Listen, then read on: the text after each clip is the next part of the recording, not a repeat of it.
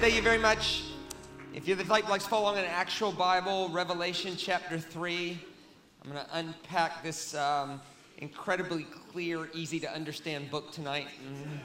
And see if we can find ourselves in it. When we read scripture, we want to ask a couple questions. What happened? But more importantly, what is happening in me right now because of it? What difference does it make if we get our head around these things if it doesn't fundamentally change the way we see our whole world after that? And so I want to preach a sermon tonight, and hopefully we'll find ourselves in the middle of it. As always, afterwards, our table's set up outside. That's how we give to missions and to the poor and the afflicted. I'm not being antisocial at all. I have to run very quickly because I'm preaching in the Manukau campus tonight. So I'll be down there. So I'll see you guys next time I'm through. So before I even get into that, you guys have been so gracious and so kind, and your leaders have been so good to me, and I count it an honor and a privilege to minister at Equip Her and Equippers anytime I get a chance, and for all the Equippers being live streamed in tonight. It's so good to be in your churches tonight as well. I do not take that for granted. It's an honor and a privilege. I hope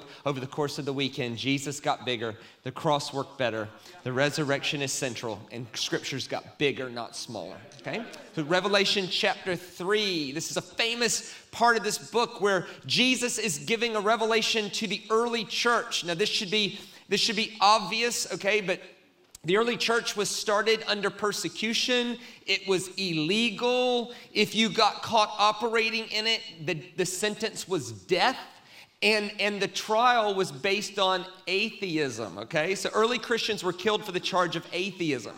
The reason is because they weren't Judaizers, nor did they believe in the Roman God. So it was very, very difficult. So if you've ever thought, man, it's hard to get a church going in Auckland. What are you talking about, okay? Or, oh, man, this is Masterton. What are you talking? No, wait a minute, man. This was Sardis, all right, and Ephesus and Corinth and Philippi and places like this where Paul said, when we were there, we were shamefully treated in much conflict, right? So Jesus is trying to right the ship in some of these early churches. And this just happens to be the one that is written to the church at Sardis. Here's what it says. If you could bring that first one up.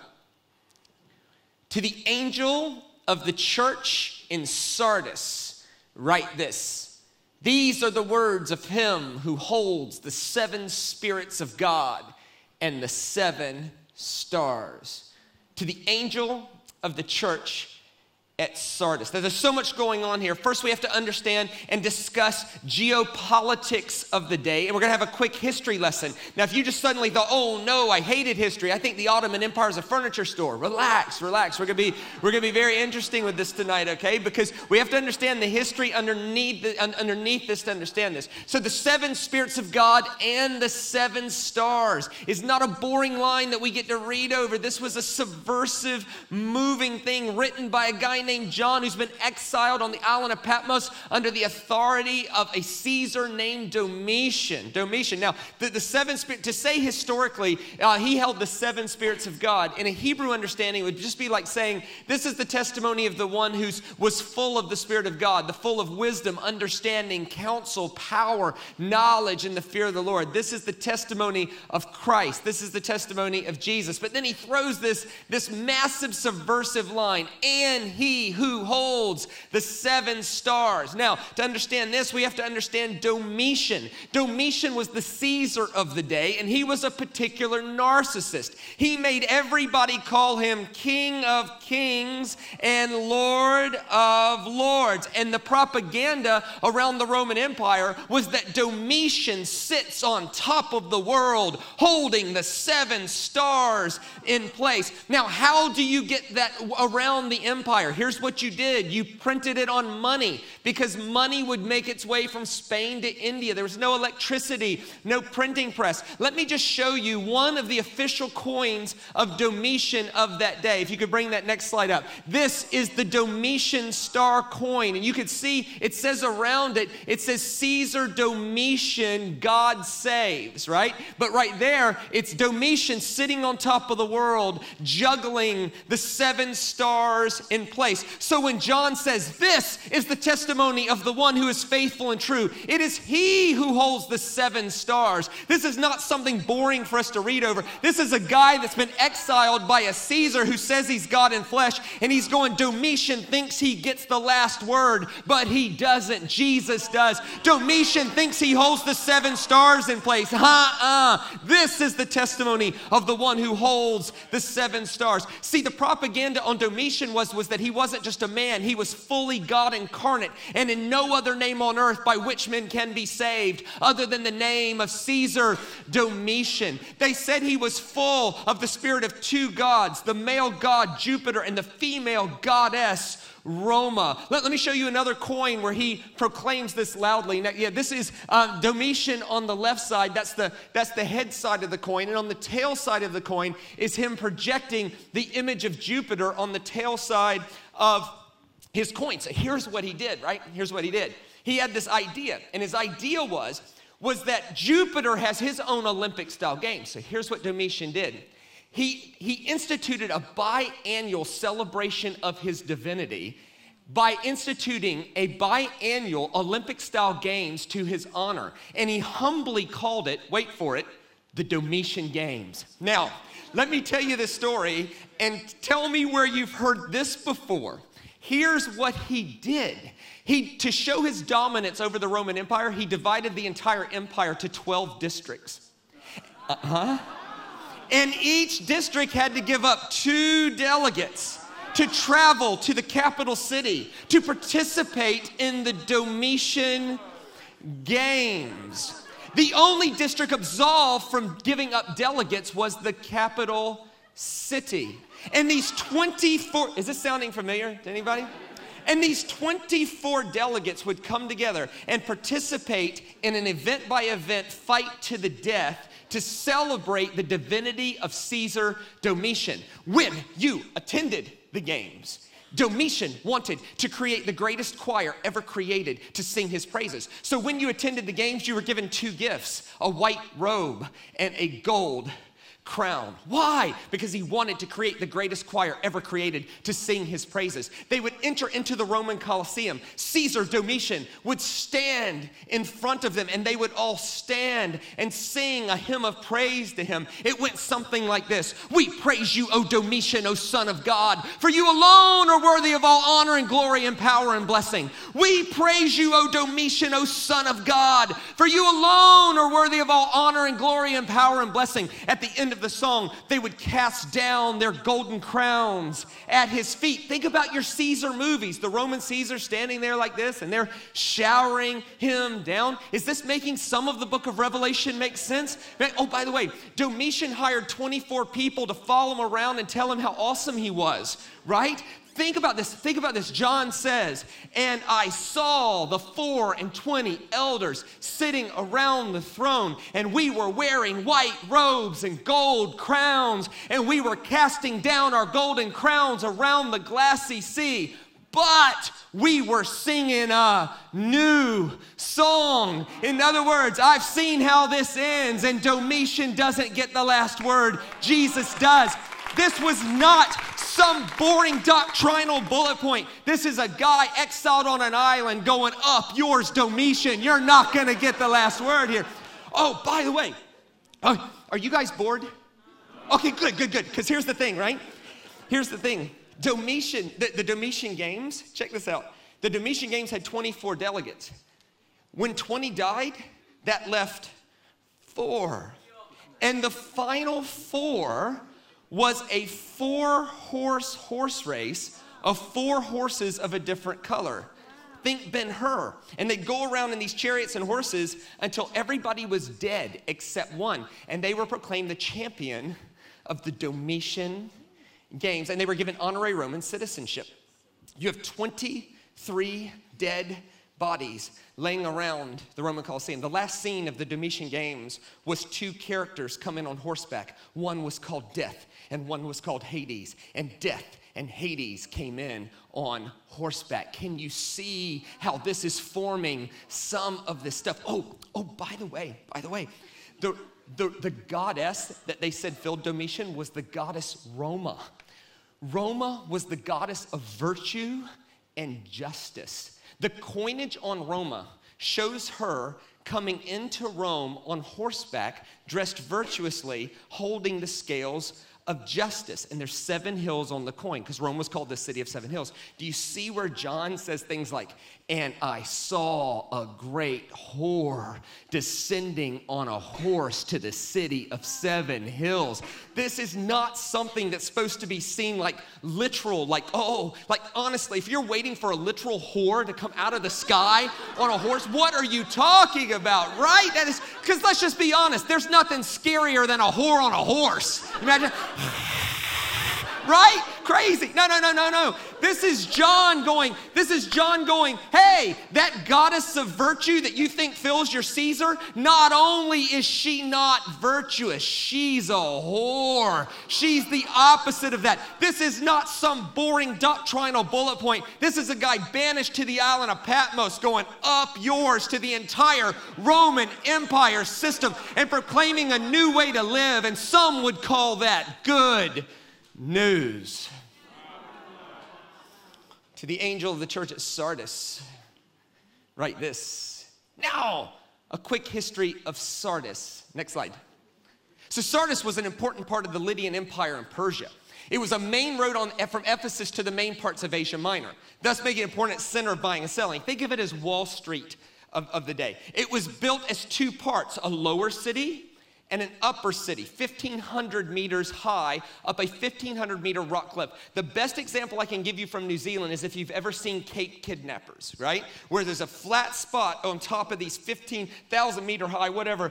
There's a city way up there and then a city way down there. So if you were sort of the poorer social economic status, you lived down there. But the rich and the affluent, they lived high. It was considered the most fortified city in the entire Roman Empire. It was impenetrable because it was 1,500 meters high. There's no way an enemy could attack you without being covered from an elevated position. Now, to understand this better, we have to go back a bit because Sardis really hit its stride under the rule of a guy named Croesus. Let me tell you about him. Next slide. So under the rule of Croesus, even today in the news, sometimes people might say they were rich as Croesus. Croesus was one of the richest people who's ever lived in the history of the world. How rich he actually is, no one really knows, but let's just agree together. If you're in that discussion, that makes you flippin' awesome, okay? It was the first place in the world to master the art of spinning wool. So what they would do, Croesus, if you watch movies that are set before Croesus, people were walking around with whole animals on. What Croesus worked out is that if you shear the sheep and spin the wool into clothing, the next year the sheep grow more wool. And then you could do it again and again and again. Genius stuff for that day. Today we're like, well, duh, we're New Zealand. We understand these things, right? Right? It was the first place to mint coin in such a way that standardized the amount of gold and silver in each coin. So before Croesus, you never really knew how much gold or silver was in there. You had to do all this measuring, and you never knew when you were being ripped off. Croesus developed a way to standardize the amount of gold and silver in each coin, and then something crazy happened. Next slide, right? Here's what happened. They discovered the largest deposit of gold yet found in the world up to that time underneath the upper city. So if you're following this, here's what happened. Croesus figured out a way to standardize the amount of gold and silver in each coin. And then after that, they found the largest deposit of gold ever underneath his own city, which literally gave him a license to print money. The entire world was looking to him to make their money. Now you have a problem. Why? Because if you have the largest deposit of gold ever found in the history of the world up to that time underneath your feet, lots and lots of people are going to want it. So what do you need? You need a big army to guard it. Here was what was helpful. They were 1,500 meters high. So they were impenetrable anyway. But here's what Croesus did. Croesus started this large army to protect this stuff. And then he had a 40-foot wall built on top of the 1,500-meter rock face to make it completely impenetrable. He actually went on record to say, my city is unattackable. By the Roman Empire days, they put all the archives there to protect their actual official records because it was that impenetrable. Here's the issue. Next slide. Go back. Yeah. In 546 BC, Cyrus the Persian attacked and plundered the city with a surprise attack. Here's how that happened. Cyrus the Persian sent spies to find a way into Sardis. And here's what he told them. He said, you know what? You guys go. And if you can't find a way into Sardis, don't come back. Don't bother coming back. I'll kill you. So stay there and die, or come back and die. But you're going to find me a way into Sardis. Here's how the story goes. There was an army man whose job was to be the watchman on the wall. And would you agree with me that if your job is to watch the wall of Sardis, that's potentially the most boring job ever, right? And the way it went is that the way the story goes is that he fell asleep. And when he fell asleep, his head bobbed. And his helmet came off of his head and went down the face wall and then down the 1,500-meter rock face to the valley below. Instead of going to the army barracks and admitting he had fallen asleep, or just make up a better story, like I was fiddling with my helmet and dropped it, he went down to the valley and fetched his helmet through a secret passageway that was dug for the military only, from the middle of the city through the mountain and into the valley. He goes down there to fetch his helmet, not knowing anybody's watching, puts his helmet back on, and comes back up into the city through this secret passageway, which revealed to Cyrus the Persian spies the way into the city, right? So in 546 BC, while everyone was asleep, Cyrus the Persian comes up to the middle of the city and robs and plunders the place. And when everybody woke up, they did not know what hit them, because he came as a thief in the night. In 398 BC, Antiochus the Great performed a surprise attack through the same tunnel. In other words, once everybody was dead, that remembered that, once they forgot and got complacent again, the same thing happened. In 334 BC, Alexander the Great did it again. This group of people kept getting complacent because of how safe they were and being surprised when all their stuff was taken from them. Which leads me to this question. Is Auckland, New Zealand much different than Sardis? You live in one of the top 10 most affluent places on earth. A nation with motor cars, paved roads, stores that prepackage food for us, clean water in our tap, machines that do washing, other machines that do drying, world-class healthcare right down the road, and it's largely free, and you're protected with a military alliance with the United States of America. If someone came to attack you, America would be here within hours, okay? And that's a good thing for New Zealand, because I think you have one fighter jet, all right? But listen, you're protected. You're relatively, like, none of us here are living in fear of being attacked by a warlord. None of us here are living in fear of military onslaught. None of us here. And here's the problem, right? When we're affluent and we have money, I bet in the last 30 days, every person in this room paid $5 for a cup of coffee at some place.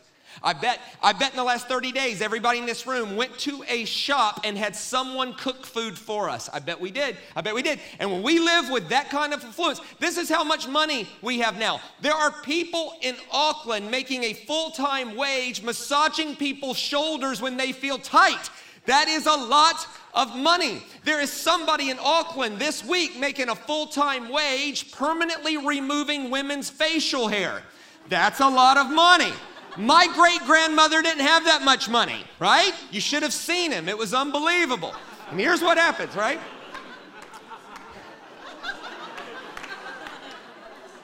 Here's what happens. We're living with affluence. None of us in this room are going hungry this week. We're living with affluence.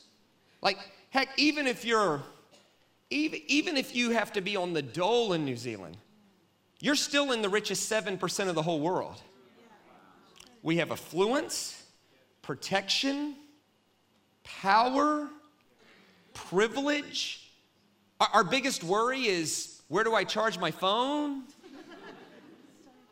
Did the 4G go out? And what happens in those situations is we get complacent and we fall asleep.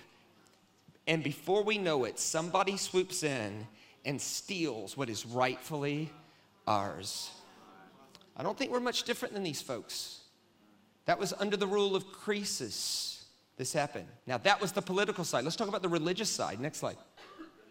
So the religious rule, Sardis was dominated by the religious rule of Cybele, the daughter of Zeus and twin of Apollo. Kibbulah is also known as Artemis to the Greeks and Diana to the Romans. So Kibbulah was this female goddess. Actually, I found a picture of Kibbulah. Let me show you a picture of Kibbulah. Here she is, there she is. There's Kibbulah. She was the main center temple of Ephesus, Sardis, right? You can see she's quite sexual. She's quite sensual. She's got like 20 sets of breasts, right? Right? She's a very sensual sort of goddess. And let's just be honest, even when they're 3,000 years old and made of stone, a 20-breasted woman is just awesome, right? Just awesome.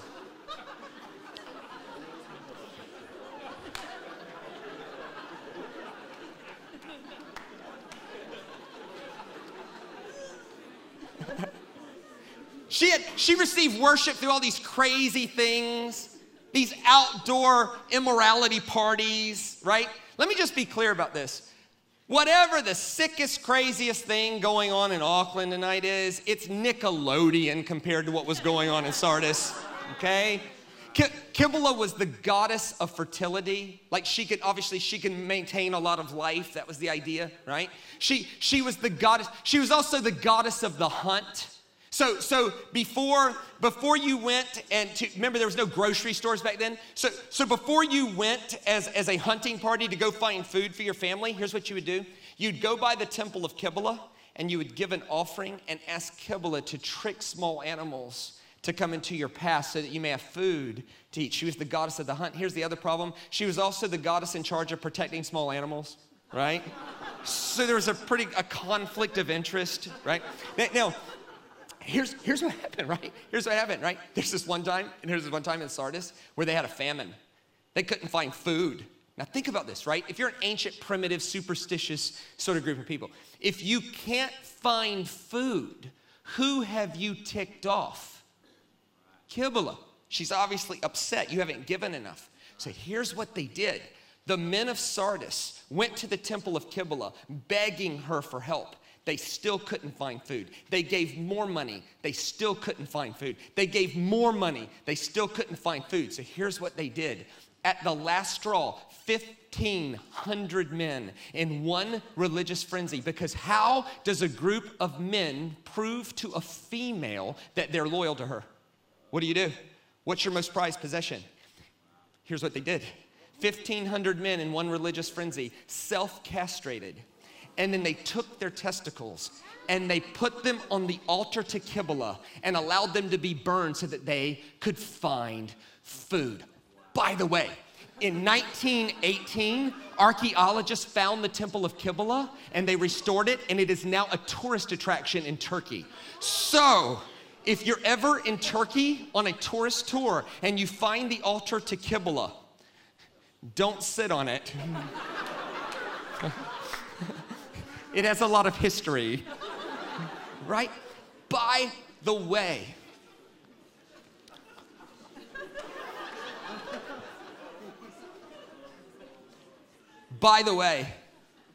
Paul built a thriving church there. Let's talk about that for a second. Paul went into Ephesus, Sardis, places like this, and built a thriving church. How do you build a thriving church in a place with that kind of debauchery and paganism? Wow. Well, it's not hard. Here's what Paul did. He walked in, and instead of telling everybody why she's evil, he saw her as powerless, and so he gave that no air at all. Here's what he did. He walked in and said, "Hey, I serve a God who loves you whether you do rituals or not. I serve a God who will feed you because he loves you. I serve a God who will bless your women with fertility just because he loves you. And he will provide food for you, and you can keep all your bits intact.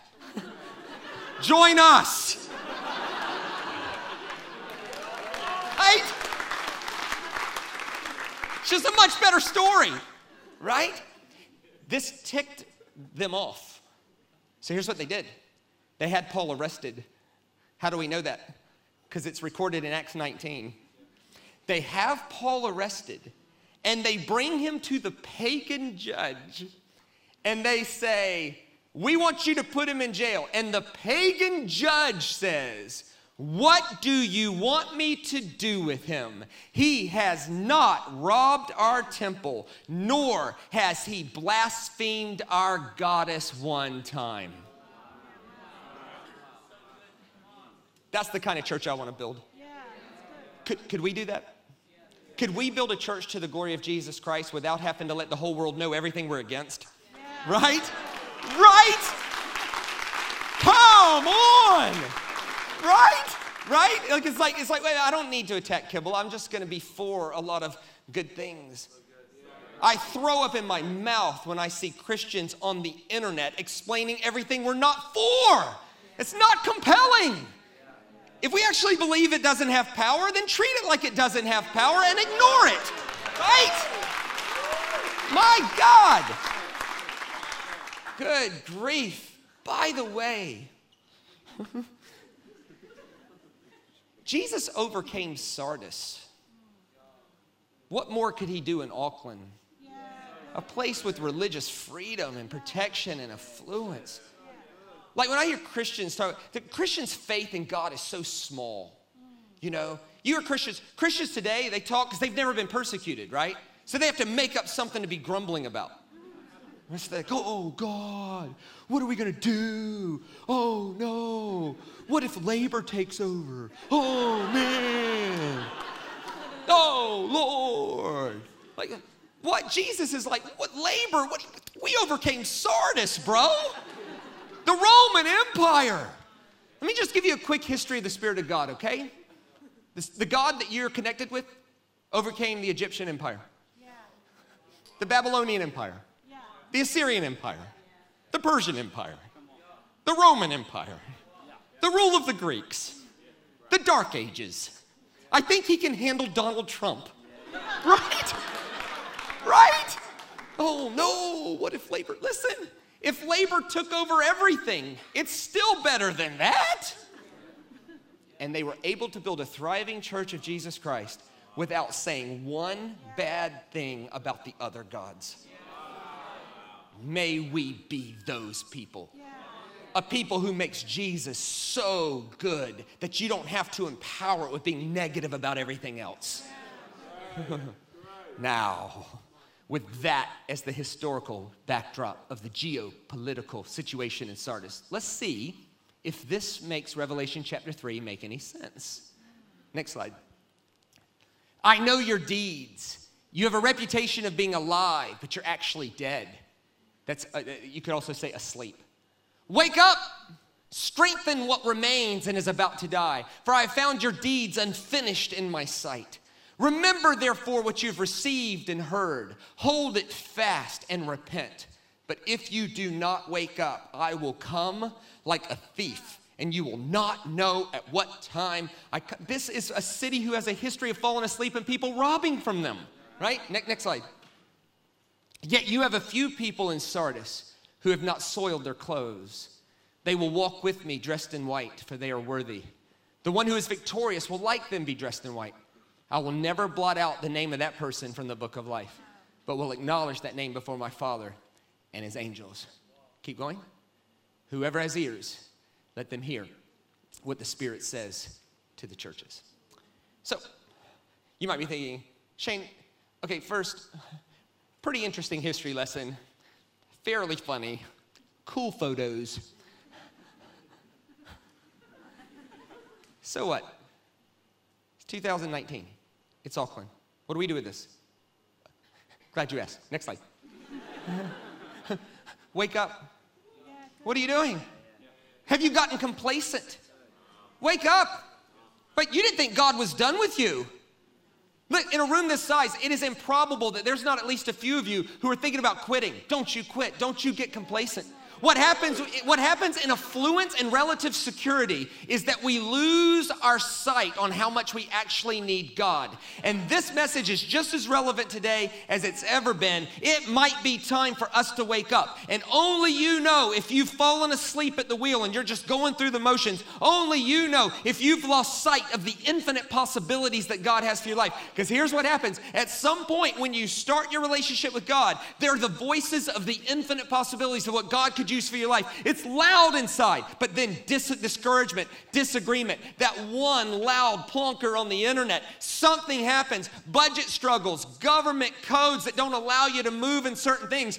A mortgage banker says you're not worth the risk. Something happens. Something happens that the discouragement makes the voices of the infinite possibilities begin to die on the inside. They get lower and lower and lower. And my prayer for you tonight is that the voices of the infinite possibilities that God has for your life comes alive inside of you again. And you wake up and you grasp this thing, because what you do matters. How you live matters. God has a massive plan for this nation that's going to require the next generation to get on board with what he's been doing before, to be firmly connected to the past while redreaming what God might be doing in the future, to be firmly connected to the past while reimagining what God might be up to in the future. It might be time for us to wake up.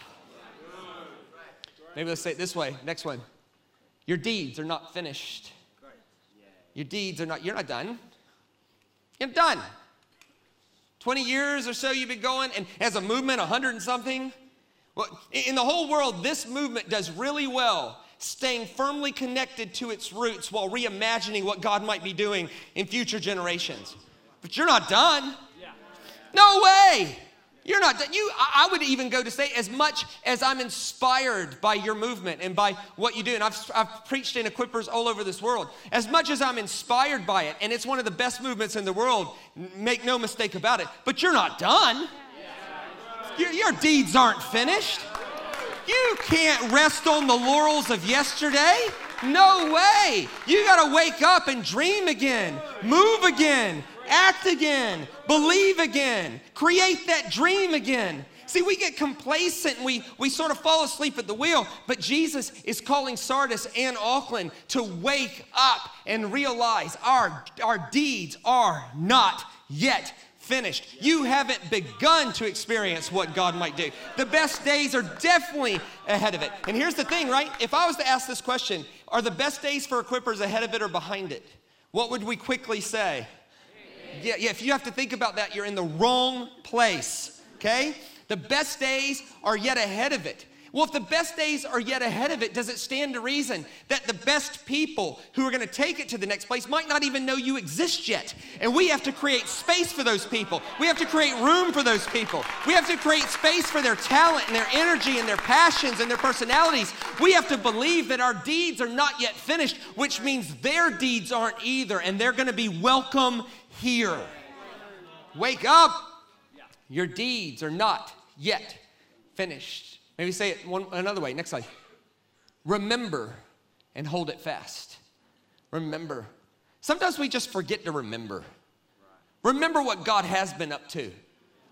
Take account of what's going awesome in your life. Like for most of us, there might be an exception, but for most of us, right? For most of us, if God never did one more thing for any of us, our life's still awesome, right? It's just going really, really, really well. Our life's going fantastic. And we need to remember that. We need to remember what God called us to. We need to remember that dream. Jesus to Sardis says, remember, come back to that vision and hold it fast. This is ancient rabbinical teaching, okay? And this mirrors it so well. What ancient rabbinical teaching says is that a fleeting imagination will not harm you nor help you, right? So if you just have a fleeting lustful thought, so a destructive thought comes into your mind and it's fleeting. So some sort of lust just happens and it comes in and it goes. That's not gonna hurt me. It's not gonna hurt me. But when that lustful thought becomes a disciplined imagination and I create her as an object of my lust, now it'll destroy me. But a fleeting imagination is not gonna hurt me, but nor will it help me. This is why we get so frustrated with people who show up every week with this, God's gonna do big things, God's gonna do awesome things, and then the next week they're on to something else, like God's gonna do something more over here, right? And they can never, ever hold that vision fast. What the rabbis taught was that a fleeting imagination cannot hurt you nor help you. But a disciplined imagination will draw your reality to where you're seeing it. If you can hold it fast. Is there a gap between what you're believing God for and what you're actually experiencing? I hope so, because if there's not a gap between what you're believing God for and what you're actually experiencing, then you don't have any faith in operation. Faith requires us to deal with that gap between what we're believing God for and what we're actually experiencing. And we need to hold it fast. Equippers in Auckland needs a building. Let's hold it fast. Do you have a building right now? No, but that's where we operate in faith, and we keep seeing it, declaring it, visualizing it, feeling it. Equippers as a movement wants to start 5 more churches in all these locations in the next few months. That is awesome. Do you have it yet? No, you don't. But you can remember and you can hold it fast. You can hold it fast. Discouragement be gone, and let the voices of the infinite possibilities come alive inside of us. Let me say it another way. Next slide. Repent. Simply return to your dream. Repent. If I could do anything for us tonight, I'd like to remove the shame of repentance. See, often in our imagination, when we say repent, we limit repentance to, I've done something bad and I need to be sorry for it. So it's shame and guilt based. And look, if you're doing something that's going to destroy your life, turn around, no question. But repentance shouldn't just be done when we've done something bad. Repentance just means to turn our shoulders and start heading towards our destiny again. It just means to return, to turn our shoulders around, to change the way we think about something. There's a way that you could be doing nothing wrong, but God is calling you to change the way you think about something. And that is just as much repentance as anything else, which leads me to this. Is there anything God's calling us to change the way we think about something? Is there any place that we've been urged, we're uncomfortable with it? It makes us uncomfortable because it's requiring change, but maybe we're called to repent and return to our dream. Look, Netflix is good, but it's not what it's cracked up to be. Fortnite is good, but it's not what it's cracked up to be. It's not. That next promotion is good, but it's not what it's cracked up to be. The only thing that's what it's cracked up to be is when we intentionally pursue those things that God has called us to do in our world, right? And he's reminding these people, he's like, hey, wake up. Your deeds are not yet finished. Remember and hold it fast and then return to it. Maybe we could say it this way, one last way. Next slide. Be encouraged by each other. I think it's interesting the way Jesus ends this with John. He just says, hey, it's a weird sort of sentence. He says, hey, look around you. There's a lot of people who haven't soiled their clothes. What a weird sentence in the middle of all that. But not when you think about it historically. Could you imagine trying to pioneer this new Jesus movement in a place called Sardis, where 1, it was illegal, 2, you could be put to death for it, 3, your very presence intimidated the system of temple worship of the day, and by the way, everybody around you has lots of money and security. Could you imagine trying to explain to people who had everything they ever need why they need Jesus? It's very difficult. Could you imagine living in a place like that? You imagine living in a place where people had everything they ever need, so to try to explain why they need God is kind of difficult? A little bit. Yeah. And could you imagine in the middle of that, where a neighbor doesn't really understand why you give to the poor intentionally? Why would you give to people who can't do anything in return for you? Why would you do that? And trying to explain why we do things like that? Trying to give an answer for why we live the way we do? Could you imagine some of the discouragement? And you might, at some point, start believing that you're alone. No one cares about God anymore. No one cares about this stuff. Is our message outdated? What's going on with this? Jesus says to Sardis, I think he'd say the same thing to us, look around. Yeah. Lots of people haven't sold their clothes. You'd start to think of Sardis, I think everybody has sold their clothes, which was a metaphor for entering into wickedness. Entering into this Qibla debauchery, entering into this Roman Empire system, entering into the worship of Domitian. It would be easy to go, I think everybody, I'm just alone. And there's nothing more demoralizing in the world than feeling alone. Actually, in the Bible, the first thing God ever said wasn't good was loneliness. Go read it. It is good, it's good. Oh, it's good, it's good. Oh, yeah, it's good. Oh, it's good. Oh, that's not good. It is not good, loneliness, the feeling of loneliness. And I think if I could piggyback on what Pastor Kathy did in her session at Equipper, which I thought was brilliant. She did a whole session on being encouraging to one another. That actually building a thriving church culture can be complicated, but it doesn't have to be. It can sometimes be as simple as reminding each other that you are not alone. Because here's the problem with something like this. Here's the problem with a church environment that is as awesome as I just experienced, right? You can experience, to me, the best worship in New Zealand, some of the best worship in the world.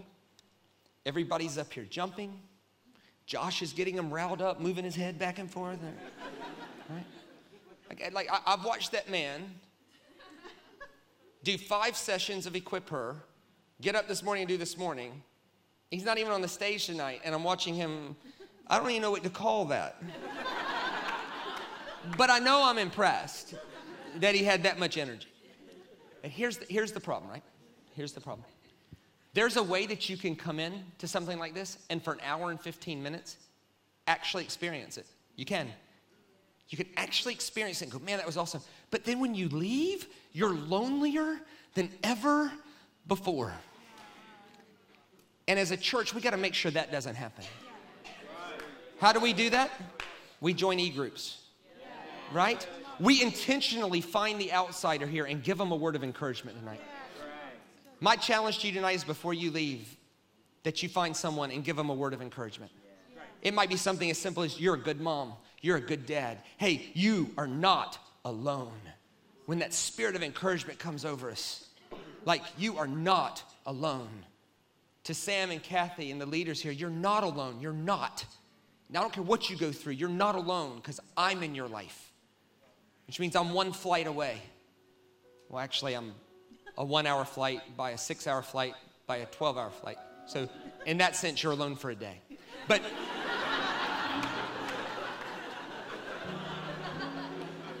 you're not alone. Watch this. Watch this. Let me show you this. Next slide. Watch this. This is Elijah. And he replied, I've been very zealous for the Lord God Almighty. The Israelites have rejected your covenant. Turn down your altars and put your prophets to death with the sword. I'm the only one left. I'm the only one left. Now they're going to kill me. 4 verses later, watch what God says to him. Next slide. Yet I reserve 7,000 in Israel, all whose knees have not bowed to Baal and whose mouths have not kissed him. In other words, you think you're alone? No way. 7,000 of you. Sometimes our perspective feels alone. We're not alone. Look around you. You're in a great place. Look, we're all in this together. Look, to the angel at the church of Sardis. Maybe we can say it this way. To the angel at the church at Auckland, say this. Wake up. Wake up! Have you gotten complacent? Your deeds are not yet finished. Remember and hold it fast. Return to the voices of the infinite possibilities God has for your life. Believe again, dream again, act again, and realize you are not alone. Until I see you next time, everybody, grace and peace. God bless.